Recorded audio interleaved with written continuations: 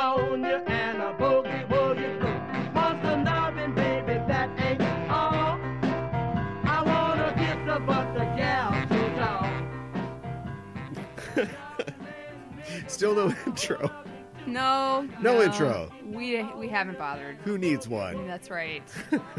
Suffice it to say, we're here to talk about movies. Yes. Movies we don't need no stinking intro. that are both old and new. Yes. New and old. Although, that pertains to today. Kind of. I don't know. More What's or less. classic anymore? I don't even know. I feel like that benchmark is The film changing. discussion group that I am on Discord is They were debating the merits of Speed Racer today. Sure. And I was like, I remember having this conversation 15 years ago when it came out. Yeah. And I realized, wow, I think you guys were in single digits. You were in grade school when The Matrix came out. So Yep. I wonder what you even think about the Wachowskis. I mean, their view could be totally different. I mean, Absolutely. I'll go to bat for the appeal of The Matrix just as an action movie with more TM. You know what I mean? Like, you could take somebody, a child born right now, wait, let's say 17 years, just to keep it MPAA approved. Sure. And then show them The Matrix, and they'll be like, what are those phones? And they have like a circle on the front of them with little circles inside the circle. But other than that, they'll think it's some sci-fi technology. Other than that, Right. I think The Matrix will land. I think, fine, right? I think so. Yeah. Although I haven't watched it in a long time, so... You're not invited to the group. Wow. Do you want to talk about a word that you learned today? What is a word that I learned? Oh. Well, we've got a rockin' pneumonia, a boogie woogie flu, and all of that leads to the big... Boogaloo. Not a fan. No, I hope the sound of a fan of this helicopters word. isn't too pervasive in this recording. Yeah. Things are pretty crazy Speak up. here. Things are pretty crazy up here right now. And I don't know if when they're gonna calm down, and it's very stressful. At the risk of being wrong, which is what every person who is brave enough to make a supposition exposes themselves to, I think we're seeing the end of this, right? You think? Well, we're going to see a decline. I mean, the army's here. I know. There's a curfew in place. Yes. What else? Well, the Natalie Portman is getting ready to whore herself. What? I just tried to compare it to dystopias of fiction. All right, sure. Because it seems weird. Yeah. But other than that, I mean, who knows? The real problem now is that the reaction to the death of this guy, George Floyd, is that this is happening everywhere now. Like, it's... there are riots across the country. Just like the end of V for Vendetta. Yeah, right. Which I have not seen the movie. I read the comic. Scratch it off your list. Don't. Will I need to scratch my eyeballs out if I ever see it? I don't know. I walked out. Did you really? So I don't really even know. Wow. I got a great story about that. Okay. Some other time. Right. Yeah. So, oh boy. Yeah. Pretty scratchy. It's pretty scratchy. It's pretty scratchy? I don't know, man. I didn't finish it. Okay. I'm just trying to loop back to my point, which I forgot. No, you can't help me. People are taking advantage of the situation. Yeah. Oh, we're back to Boogaloo? Okay, well, yeah. That's where I was going anyways. Yeah. Right-wing nut jobs aren't in Montana anymore. They're everywhere, or at least they're willing to be mobile. And so you've got a lot of people who, first of all, let me say categorically, I don't condemn any of the destruction of property. Sorry, I don't. Mm-hmm. That's how I feel. And I also don't exonerate anybody from legal ramifications. I feel like, say what you will, love him or hate him, I feel like Governor Walz did a pretty good job of walking that line in the press conference this morning, right? I think so. Where he basically said the same thing. And he has to be the bad guy, you know? Yeah, right. I think the day before he was like, look, let's just back up out of the way. And then it's like, and today it's like, the National Guard is here. Right. So, you know, fun is fun, but we need to have this. But at the same time, he's like, I understand the emotions. People have the right to express them, but we're going to have people who are going to we're going to have a curfew and you need to get off the streets. Right. And that's just the way it is. Right. I'm elected to be the bad guy here. Right. Or good guy, depending on how you look at it. Uh-huh. And so, yeah, hopefully that will all be over with. I hope and so. my supposition going way back to the first parenthetical is that, I think with the curfew and with especially the announcement of the arrest and upcoming indictment of the officer involved, or at least the primary officer involved. Yeah, right. But all we know is he was the guy in that video. Now, notice that video came from somebody's Pixel 3. Their cell phone. Not from a body cam. Yes. Why do we even have these things? I know. They should just... Is this a political show?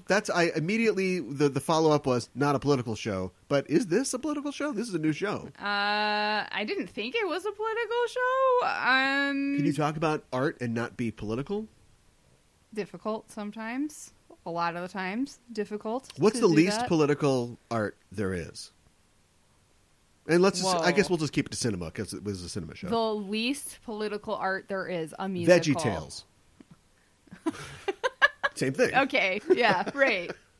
But you go, but it's Christian or it's got an ecclesiastical base or whatever. Yeah, but they don't really. That's not really political, though, is it? It's church without being preachy. Yeah. Go figure. Right. Because even the Transformers movies are, or like Michael Bay's like, yeah, this is Benghazi, huh? Right. What are you doing? Aren't you the guy that makes Ninja Turtle movies? Blow up? Yeah. Like, what is happening here? So I guess I'd say VeggieTales. Yeah. And you'd say a musical? Yes. Which one? Grease. It's not very political.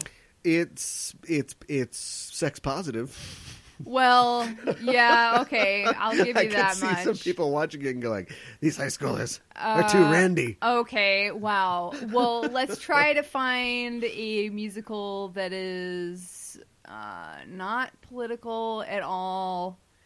I don't think Singing in the Rain is that political, to take it back to something we just recently watched. I mean, there's kind of like entertainment politics in it, so I don't know. Yeah, that's the same thing. Yeah, okay, fine. Okay, that's a political of 1. Mm-hmm. We're trying to reach political 0. Okay, and without wasting too much time doing it. Hello, Dolly. Sure. Right? Sure. I don't remember Hello, Dolly that well. Really? I've seen it like once. There's some there's some guys and they want to go to town. They want to put on their Sunday clothes. Mm-hmm. And then, Dolly's hanging out. 7 brides for 7 brothers. Okay. Oh, wow. You're taking it. Paint your wagon. Yeah, right. Definitely not Sound of Music because that's political. Yeah. Definitely not. Oh, wow. What is it called? The Sharks and the Jets. That's definitely political. Well, it depends on what we're talking about when we talk about politics. Yeah. What do we talk about when we talk about politics? Right. Because like Sunset Boulevard's not political, but it could be the politics of Hollywood screenwriting, of Hollywood stars and directors, and so I mean I got a truckload of sophistry coming in here. I guess I don't remember. I can make it whatever you want. It's super well, but what about this is the last one. What about Oklahoma?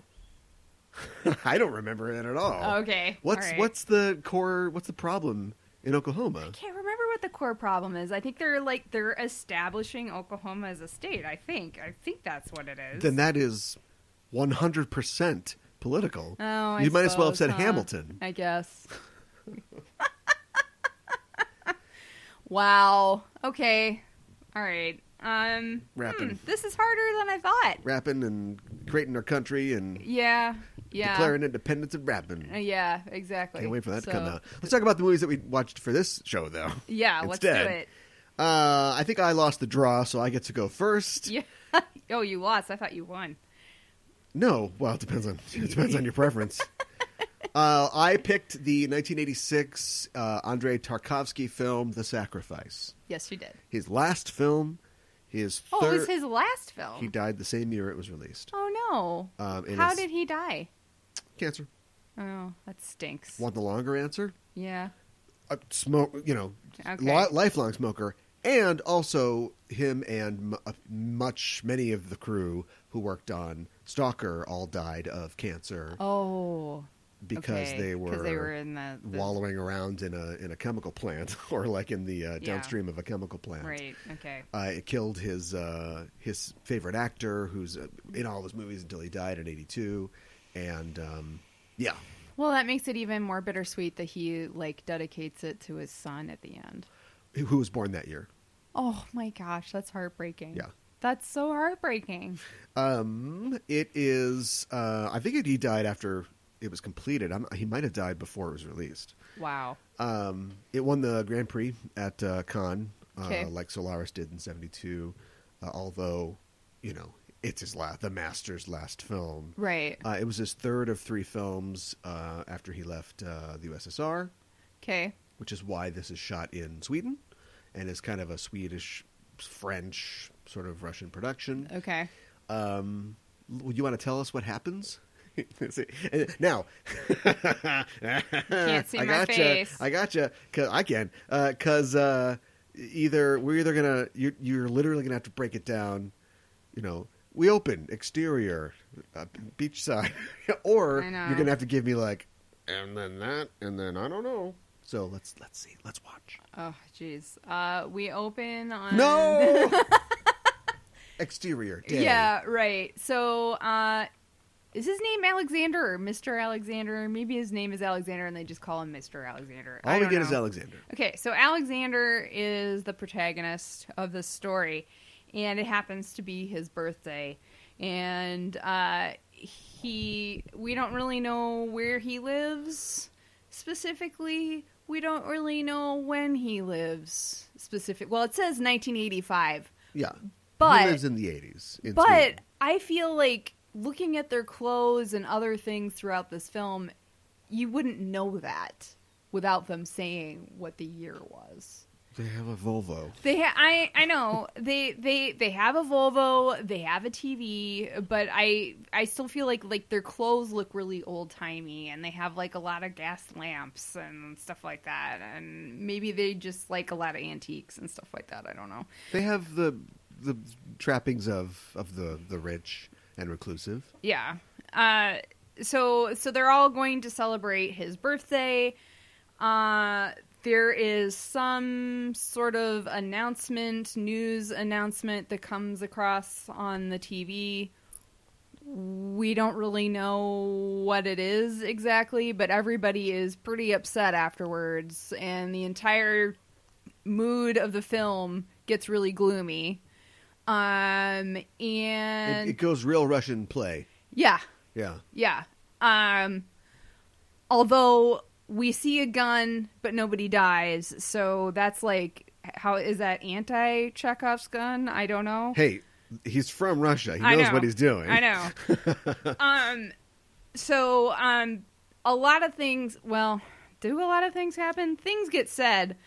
His friend Otto tells him that one of his servants is a witch, and he needs to sleep with her, and if he sleeps with her and he makes a wish, all of this will go away, whatever this horrible thing is.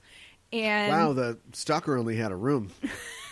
Right. This guy gets to have sex with a witch. Yeah, right. So he's thinking his friend is crazy, but he goes and he does it, and then he somehow ends up back at his house and is acting real squirrely, and they were going to call this the squirrel, right? The sacrifice. Yeah, right. Better. And then his family all goes out on a walk, and he decides he's going to set the house on fire. And then the film kind of ends, and people come and take him away. And that is it. Vis-a-vis The Ocean Walker, did we like this film? I liked it. Oh my god. You gotta say you like it. Wow. No, or people will think you're stupid. I like it.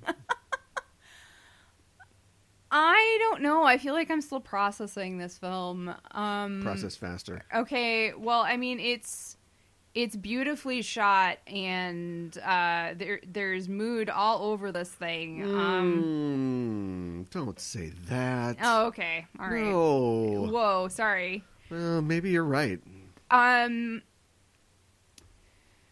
didn't love it.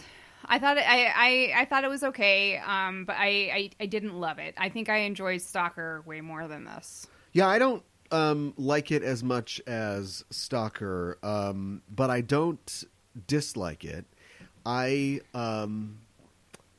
It's interesting because it has so many things that are okay.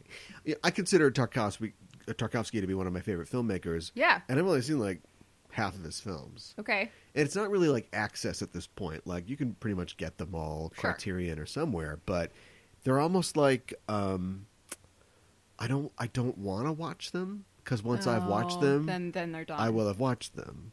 Right. You're trying to savor them, and then do you even savor? It's like I got this little piece of chocolate, and like, do I eat the chocolate? Which is dumb because I've seen Stalker a million times, and I love it. Mm-hmm. You don't love it any less watching it more.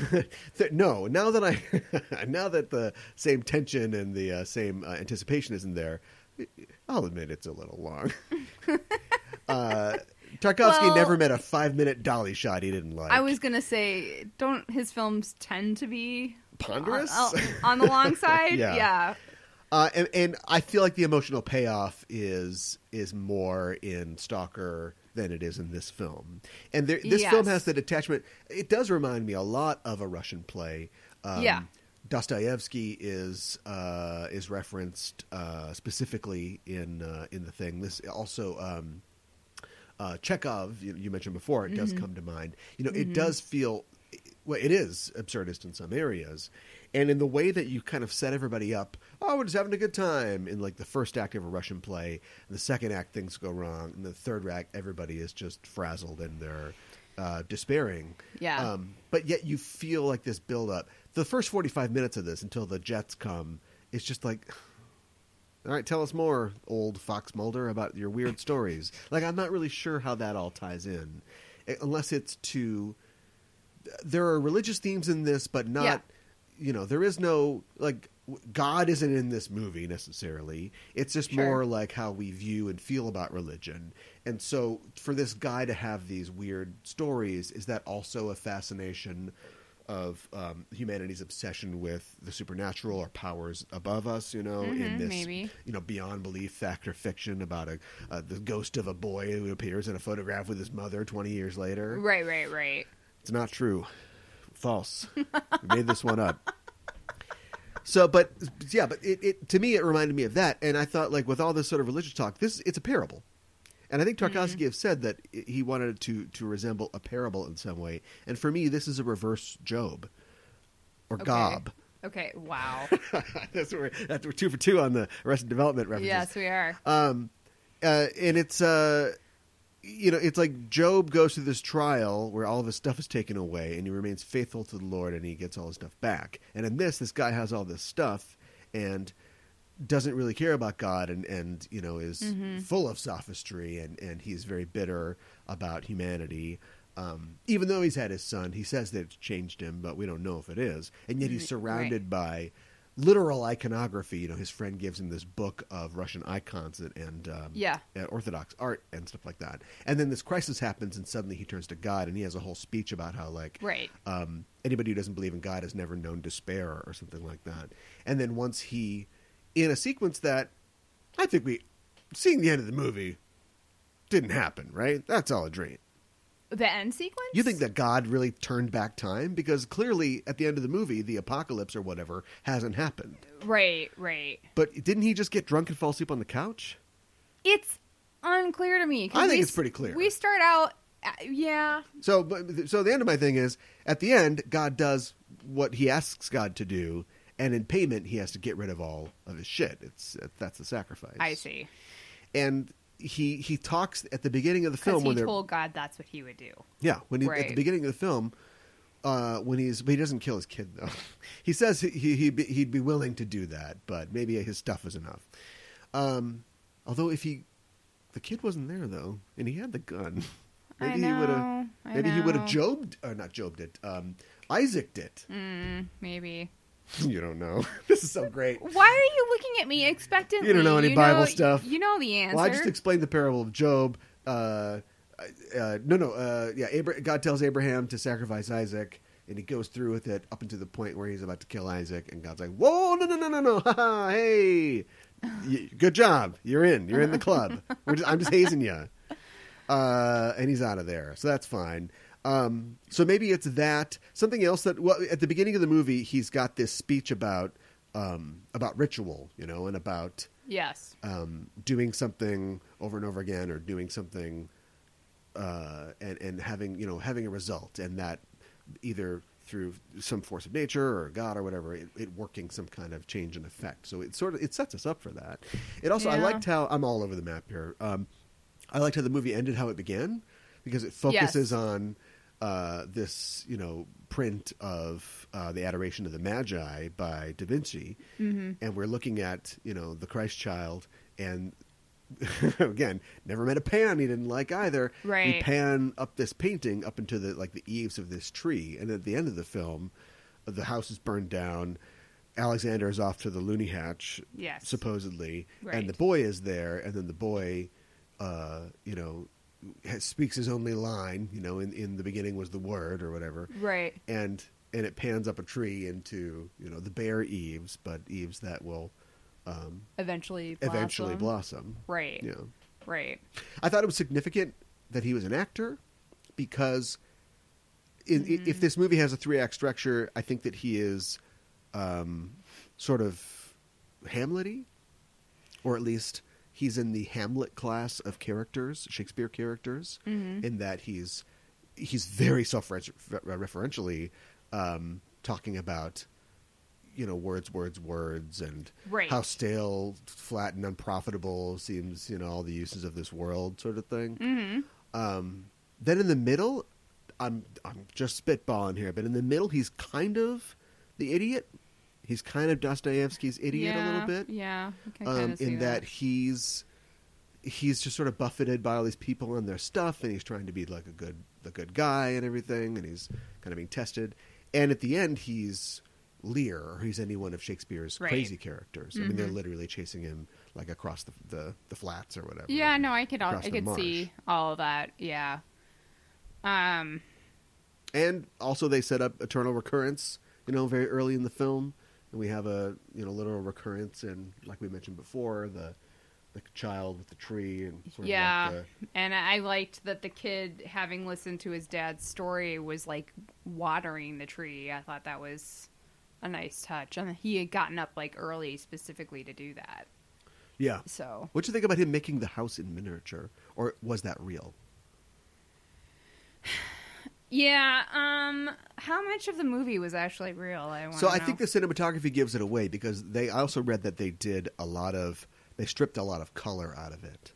Well, yeah, I mean, a lot of it is literally in black and white. Right. But a lot of the nighttime scenes in the middle part of the movie is, just all totally washed out, and then, like the opposite of Stalker, where it starts off washed out, and then the zone is this beautiful, colorful place that's overgrown with nature. Also themes in this movie about the despoiling of nature. He tells that story about cleaning out the garden, the overweeded garden, Shakespeare reference, Hamlet reference, that his mother always looked at. And then once he was done cleaning, and he's like, well, I just messed it all up. Like, it was beautiful in its disarray. Right. So yeah, as soon as he wakes up from the quote-unquote dream where he's having sex with Zool floating above the bed. I know, right? Suddenly we're back to bright color again. Yeah. So. Yeah. Okay, you know what? I'm good. You're good? It. Good? This is like Mulholland Falls. You watch it the first time, you're like, oh, and then you like watch one YouTube video. It's like, no, I get it. It's fine. But I thought that, like, his wife, like, they purposely, and to some extent his daughter as well, like, her costume was, like, very, like, it seemed, like, old-timey, and, like, the way her hair was done up. Yeah. And even, like, the the maid was like wearing like a maid outfit. Like, why are you wearing a maid outfit? It's you don't know 80s. what they do in Sweden. Yeah, you don't know how they get down. All right, fair. Tarkovsky has. I got a big like Bergman vibe off of this. I mean, especially if it's literally in Sweden. Mm-hmm. And Tarkovsky has always said, I think they asked him, like the first time he won the Palme d'Or or the Grand Prix or whatever, he said like the only person that I care about. There's only two people in the world who I care about their opinions of my films, and that's Bresson and Bergman. Okay, wow. It's like, whoa! Did you tilt your tip your beret and flick your cigarette out and just like Dirk Diggler at the 1977 awards. Right. Thank you. Before he's talking about he's gonna keep rocking. Yeah, right. This is really like the speech to just really motivate people and really get them going, and then he's just like, "Thanks, thank you." Yeah, I mean, he definitely likes his long shots and like nature. There's like definitely a lot of nature in this. Does he command actors to look down the barrel, or probably does he just say wing it? Yeah, well, but maybe. At some point, look right in the camera, just for fun. Well, I thought, like you mentioned before, that it felt very much like a Russian play, and I really got that with the characters and their relationships with each other. Like at one point, his wife says, "I've loved one man and I married another." Yeah, and like it's not you, right? And the man that she loves is obviously Victor, the doctor. So like everybody is here. This entire world is here. It's all of these characters, and they all have these different. Yeah, they talk about Australia, but Australia doesn't even exist as far as we know. Right. It's like this is the world entire, like these 5-6 characters. Yeah, exactly. Yeah, that's a good point. Yeah, maybe Otto falling down was the piano string breaking or something like that. We never get. I don't know. It was just kind of like what is happening, and then like. There was like this character moment where like his pocket watch had gone around his neck, like, and I wasn't. I don't think that actually meant anything. But all of these takes are literally as long as they've got film, so they're like 6 minutes, or so long. So maybe the actor's prop just went over there, and it was just business. Yeah. There's a part where, the wife tries to burn the note that he wrote that tells them like, "Oh, go for a walk without me," to get him out of the house. And she tries like 10 times to flick the lighter, and they're outside, in the middle of the morning. Like it's probably going to fail, and it does. It fails, and she crumbles it up and throws it, which I think was like a save because she knows Tarkovsky's not going to stop this 6-minute long take. And the line that she gives after that is like, you take the ashes and you drink them up and you blah blah whatever. And then, later on when he tries to light the tablecloth, which, by the way, light the tablecloth under that's on the table. Yeah. The flames will creep up more and catch the wicker. Anyway, he fails the first time. Yes. Which is maybe, I don't know, I suppose you could orchestrate that. It also shows his determination to do it, do it no matter what. Mm. But that was probably like, that one just didn't work. It's a linen tablecloth that's probably treated. It's not supposed to go up that that, so it takes a little bit to get going. And yeah, I mean I think that all fit. Well, and then the business of him starting the fire, there was just a lot of attention paid to that. He had to clear the entire table and then stack all the chairs. But I thought it was interesting, and maybe it was a callback to his garden thing before, but he like specifically took the flowers off the table and was like, and like, even though this whole place is going to go up in flames, you're going to go right here, and then he makes the choice to go upstairs, turn his Japanese music back on. Yeah. You're up, Zamfir. Let's hear it. And then he just kind of stands upstairs and listens to the fire and the music for a while. And then he decides, oh, maybe I should get out of here. Yeah. It's interesting, it's like, I mean, I guess you understand why he's doing it, but you're like, at the same time, it's like, here's a man that maybe people would look at him and say that he's crazy, but he's being very methodical about things. He's not being his actions aren't impulsive, I guess is what I'm trying to say. Yeah, I guess I'd agree. I mean, I think people who are distracted can also be methodical. But, okay, sure, I guess. But yeah, they seem like somewhat deliberate choices, I guess. I liked it as, like, the Chekhov's gun. He's like, I'll shoot myself if you don't sleep with me. Which right. is like, I haven't tried that one. I'm trying to think of what else. Well, I'm going back to way at the beginning of this when I talked about tension. I just like, in something like Stalker, I feel tension because you've got three characters who all want something from where they're going. Yeah. We're told that this is an incredibly dangerous place, and they do a fairly good job of selling that it is with no special effects or anything really. You know, we're just told that it's dangerous. And so we get to see the sort of completion of three separate arcs.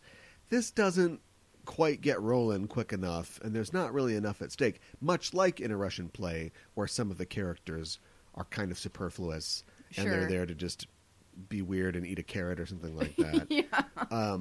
You know, I don't know, I don't think it pays off quite the same. And speaking of paying off, and speaking of fire, how about that burning house shot, huh? Well, I think you said while we were watching it, we paid for it. We're going to shoot it. Well, I think the audience pays for it. Yeah. 2 hours to get to the burning house shot, which is unbelievable. They set it all up. They set it on fire. Yep. And then they shot it. And the camera jammed, and they lost all the footage. Nothing. You're kidding. House burned down because it's all timed. So they're like, now, and Tarkovsky is so interesting as a filmmaker because he talks about, you know, you can read his notes or his own like writings on his films, and he starts off with one thing and ends up with something completely different. Like he had no idea where he was going. You know, he really is just, but yet he's so meticulous. I know I was going to compare him to Jackson Pollock, but I guess Jackson Pollock, again, a person who seems distracted can be really meticulous. Right. And there's and like things go wrong. You know, they shot half of Stalker, and the film was all developed wrong, so they had to scrap the entire thing. Wow. And anyway, the only mistake that they had on this film, I guess, was botching shooting the burning house. So over the course of 2 weeks, they had to rebuild the entire house and then shoot it again. This time they shot it with 2 cameras, and when in the film, you can tell that they're milking it a little bit because, you know, he keeps sort of running back and forth, and he runs to Maria and runs back. We keep getting to see the house without the camera just focusing on the house. And then I think maybe they had some more time left because of the last part, then Adelaide, you know, kind of goes up to the house like, the house, and all the people are like, oh, come around her. And as they do that, the house collapses. Yeah. And then 3 seconds after the house collapses, they cut to Maria on the bicycle. And the reason is they ran out of film right then. Whoa. They literally got the collapse of the house with seconds to spare. Wow. Yeah. That's pretty cool. That sucks that they lost the film the first time and had to redo it. Yeah.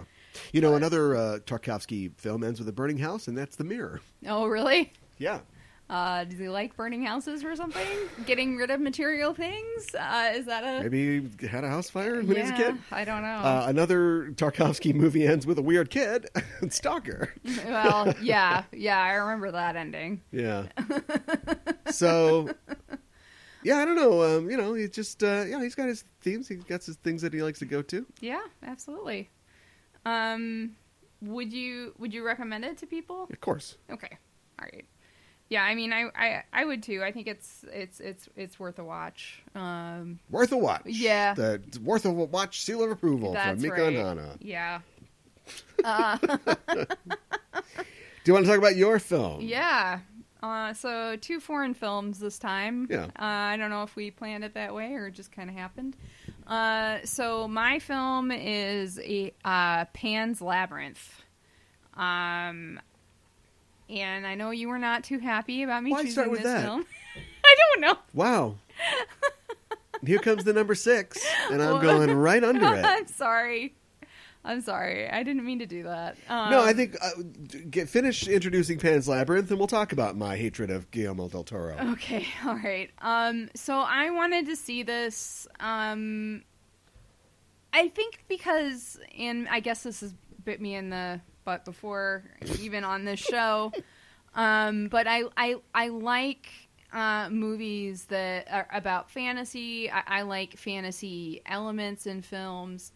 And, I just kept seeing, things from this film, and it just looked so iconic. And I don't know if part of, it was going... We did go to the Guillermo del Toro exhibit that was going across the country to different art museums. Movie. I know, which I did think that was really cool.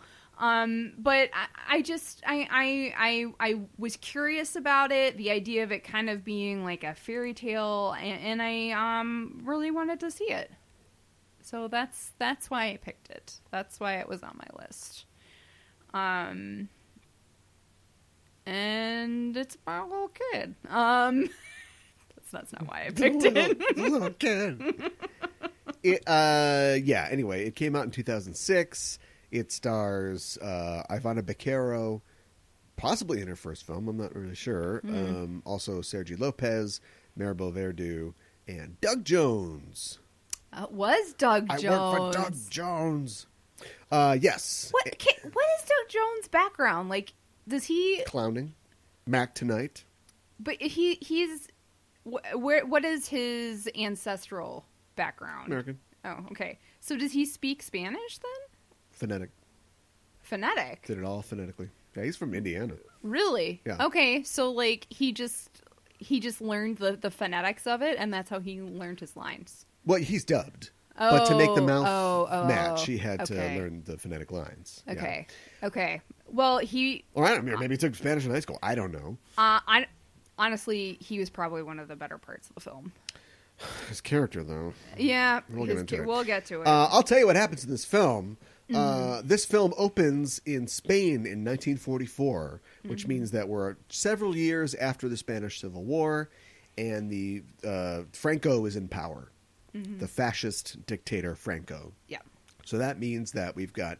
I don't know why these guys are out in the woods in the middle of nowhere, but we've got a bunch of fascist troops led by Captain Vidal, and he is... he lives out in the middle of the woods. Yep. And he's got a bunch of men, and he's bringing his pregnant wife to be with him, and her daughter from a previous marriage. Yeah. Well, who is Ophelia. Yes. And we've got a bunch of Maquis, a bunch of guerrilla rebels hanging out in the woods. And as the Francoists are here to hunt them down, obviously. While this is all going on, Ophelia is, getting into trouble around the estate. She finds the titular Labyrinth. Yes. She loves fairy tales, and she finds this labyrinth, and she goes in and she meets the Faun. Yeah. Played by Doug Jones. The Faun tells her that she is a princess, a fairy princess. She just doesn't remember. And to get back into fairy world, she's got to do some tasks for him. Yes. And so she does these tasks, which are very strange and seem, as she goes on, more kind of self-serving to the Faun. We're not exactly sure why he's asking her to do this stuff. In the quote-unquote real world, the story progresses. We find out that... I'm going to have trouble with this character's name, but the Maribel Verdú character... Mercedes, yes. Yeah. Or Mercedes. Right. Spain. Right. Is the maid or the maid of the house for Vidal, but she is secretly a revolutionary as well, and she's helping Pablo and all the guerrillas by being the inside woman here. Yeah, her brother is one of the rebels. So various lumps of shit hit various fans, and eventually she gives the rebels a key to the storehouse where they're keeping all the supplies. Yep. That tips off Vidal that something's going on. He's got an inside person. He tortures one of the rebels to death. He eventually exposes Mercedes, and is ready to torture her. but she gives him a Glaswegian smile. Yeah. And escapes into the forest where the rebels save her and kill a bunch of the troops. And at this point, Vidal is he's having trouble keeping his house together here. Yep. He locks Ophelia up in the attic, but she escapes. We don't know how, but if magic is real, using a piece of chalk. Mm-hmm. And she gets her brother. She's trying to spirit the brother away. He chases her into the labyrinth, Shining style. Right. And he shoots her to death, basically, and reclaims the baby. But as he leaves the labyrinth, he's met by Mercedes and and all the rebels, and they're like, we'll take that baby, and you're going to hell, and then you're dead. Mm-hmm. So everybody dies. But at the very end, Ophelia wakes up in fairy world, where a fairy queen who looks like her mom and just some other dude who's probably a famous Spanish actor probably are like, good job, you did it. And the fawn's like, you did it. Yeah. I was me creeping you out was part of the test. Right. I know. And you'll be in fairyland forever. Yay. The end. Right. Or is it? You know why I don't like fairy? You know why I don't like fantasy movies? Why? Nothing makes sense and nothing matters. They're probably at their best when they're allegorical, like this kind of is. It is. But I don't care. I don't know. I don't care. Is my heart and soul dead? No, I don't care. I try to think about fantasy movies that matter to me, and it's, something like The Lord of the Rings does matter to me, mostly because I loved those books before they were ever. Well, I guess I couldn't read when the Rankin Bass ones came out, but actually, no, I could. I just couldn't read those. But that seems more real to me. There's a politics to that world. There's like real drama and stakes to that world. Yeah, right. And it isn't just feed some rocks to a frog who will turn into a blob of goo that has a key that I need. And it just seems like jerking off to me. Well, it's well done. The special effects are great. The special effects are great. And it looks great. And if you tell me we'll just enjoy that, I go, but that's not. I can get special effects from video games. I know. I can wave my hand in front of my face. Yeah. See what I'm doing? Yeah. And it seems like I have 11 fingers. Right. That doesn't mean anything, though. I think that's something that Guillermo del Toro does That's all he does. Yeah. That's all he does. He should just create worlds and then let other people write the story. I don't disagree. Yeah. I've said that he has an amazing imagination, and his drawings and his designs are fantastic. But then when they coalesce into Hellboy 2: The Golden Army, who cares? Well, so I was thinking about this, and like I feel like this story. So she reads a lot of fairy tale books, and we set that up right away. And this is set up very similarly to a fairy tale, like. You were a princess. You just don't remember. These are some tasks that you have to do. There are 3 of them. Right, but the script and the story don't hold up, or at least don't make important enough the escape that this is. Mm-hmm. We are told, not shown, that her life sucks because even though she doesn't understand what's going on, she doesn't like her stepfather. No, he doesn't like the stepfather. No. He cuts his own throat in the mirror, which I thought was the most like telling and impressive emotional beat of the film. But that's all we've got, and it's so many. Okay, back up. We'll get back to that. So if this is an escape for her, right? I want to see her, it makes more sense if she's abused. It makes more sense if there is something that she needs to run from. Instead, and this is a really great young actress. Like she did a great job when she's given stuff to do. Yeah, but as the movie opens, she's just like, "Oh, a big bug. Is that a fairy? Oh," and she's just sort of wandering off, and we don't get the sense that this is an important escape for her. If you're doing this, if you're doing a fun fairy times, but then also there's like serious real world. Wars and guys getting their noses beat in with wine bottles, right? Then let's see why she needs to escape from that. Do you know what I mean? Right. Like I think Labyrinth does it better than this film does. For sure. And it's only at the beginning we get that like her hairsprayed mom or stepmom doesn't get along with her, and so she goes to her room and like we get it. Let's see her now go through a fantasy world where all the monsters are her dolls. Right. And we get it. Yeah, exactly. And this is just like to me, it's like a bunch of skits that are all just put together that were like interesting ideas or interesting, short, grim fairy tales that we had. Yeah. There was a eyeless king, who had a table and a brave little girl had to get something, but if she ate any of the grapes, we were in trouble. Right. But that's like 5 pages instead of trying to make a whole movie out of it. Yeah. And I think all of his stories, at least the ones that I can recall, have a very similar bent to them. Mm-hmm. He always has a villain who is the most evil person in the world, but also hates himself or herself in the case of Jessica Chastain in Crimson Peak. Yeah. And what that character wants is to control things. Mm-hmm. And what brings their world down is losing control over the world that they have, whether it's being in control of an army, whether it's being the agent of a government, whether it's being the scion of a noble house, that you have to control that's full of ghosts or whatever. Right. It's just the same thing. And then a waif is brought into that world, and the waif encounters fairy / fish dick / whatever. Yeah, right. And it's Loki, and then the fruit basket upsets. Mm-hmm. And it's the same thing over and over again. I know. I would have. I think you more or less were saying this too. I would have liked for the fairy stuff to have carried more weight for it. Like, we don't need to know what the fawn is up to or what his end game is, but like I would have. I think I agree with you. It just doesn't lead anywhere. No, and the tasks do feel very separate. We do have real world business in between. Yeah, but if somebody can explain to me, and I'm probably haven't pursued the right YouTube video, but why are the fairies gross? And why are why is the fawn threatening? Why is he eating raw meat?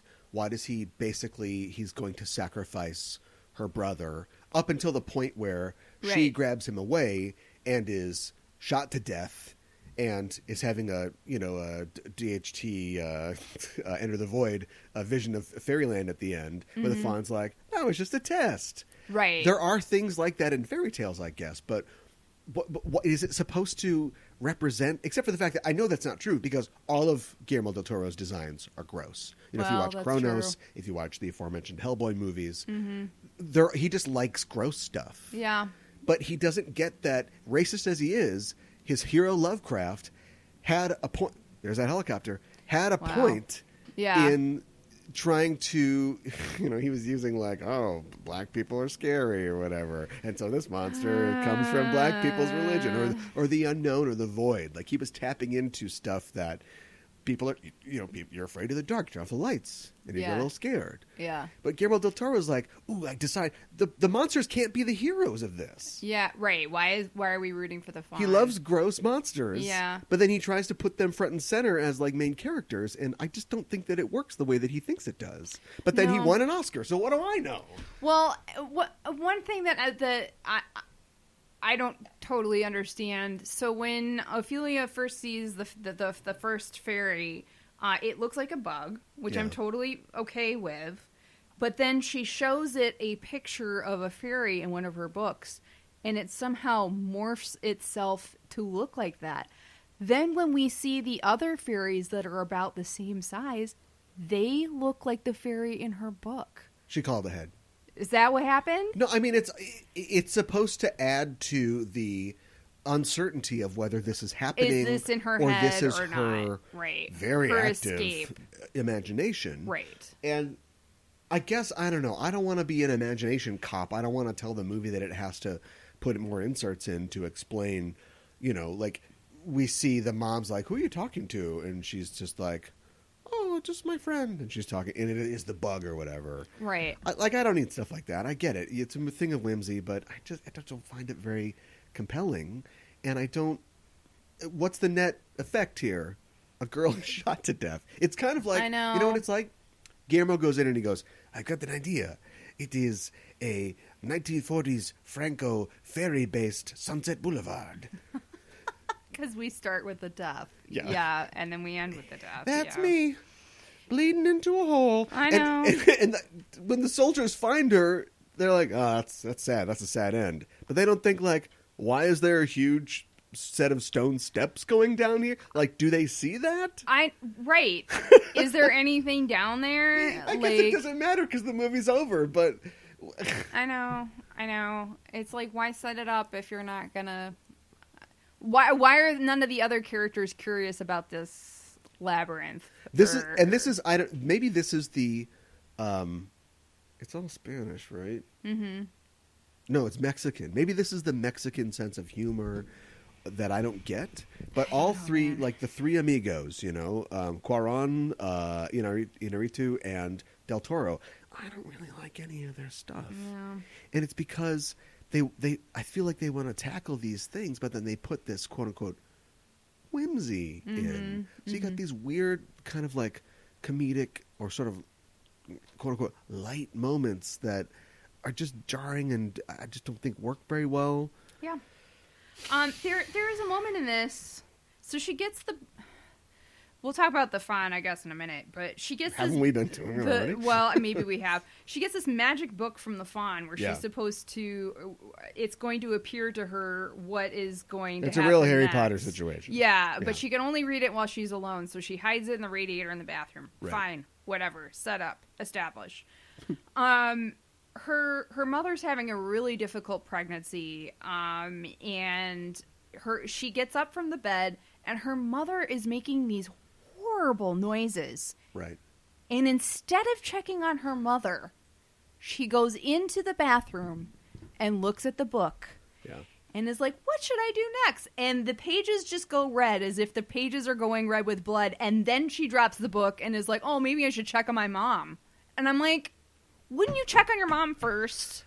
I guess. I mean, it didn't bother me that much, but I don't know.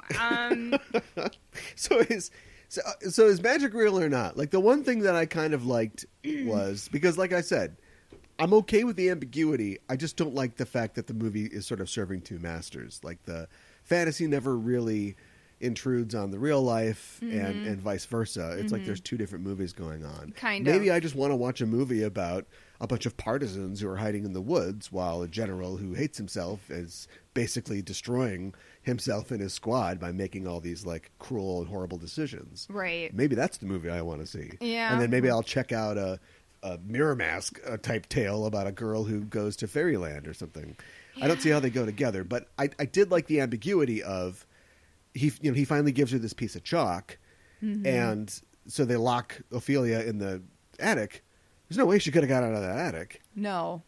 That's like the one thing I was like, well, how did she get out of there if it's not real? Exactly. And then there's like the whole business that he gives her a mandrake, which is somehow the mandrake root is alive. It's very Harry Potter-ish, except it's crying, but it's not screaming.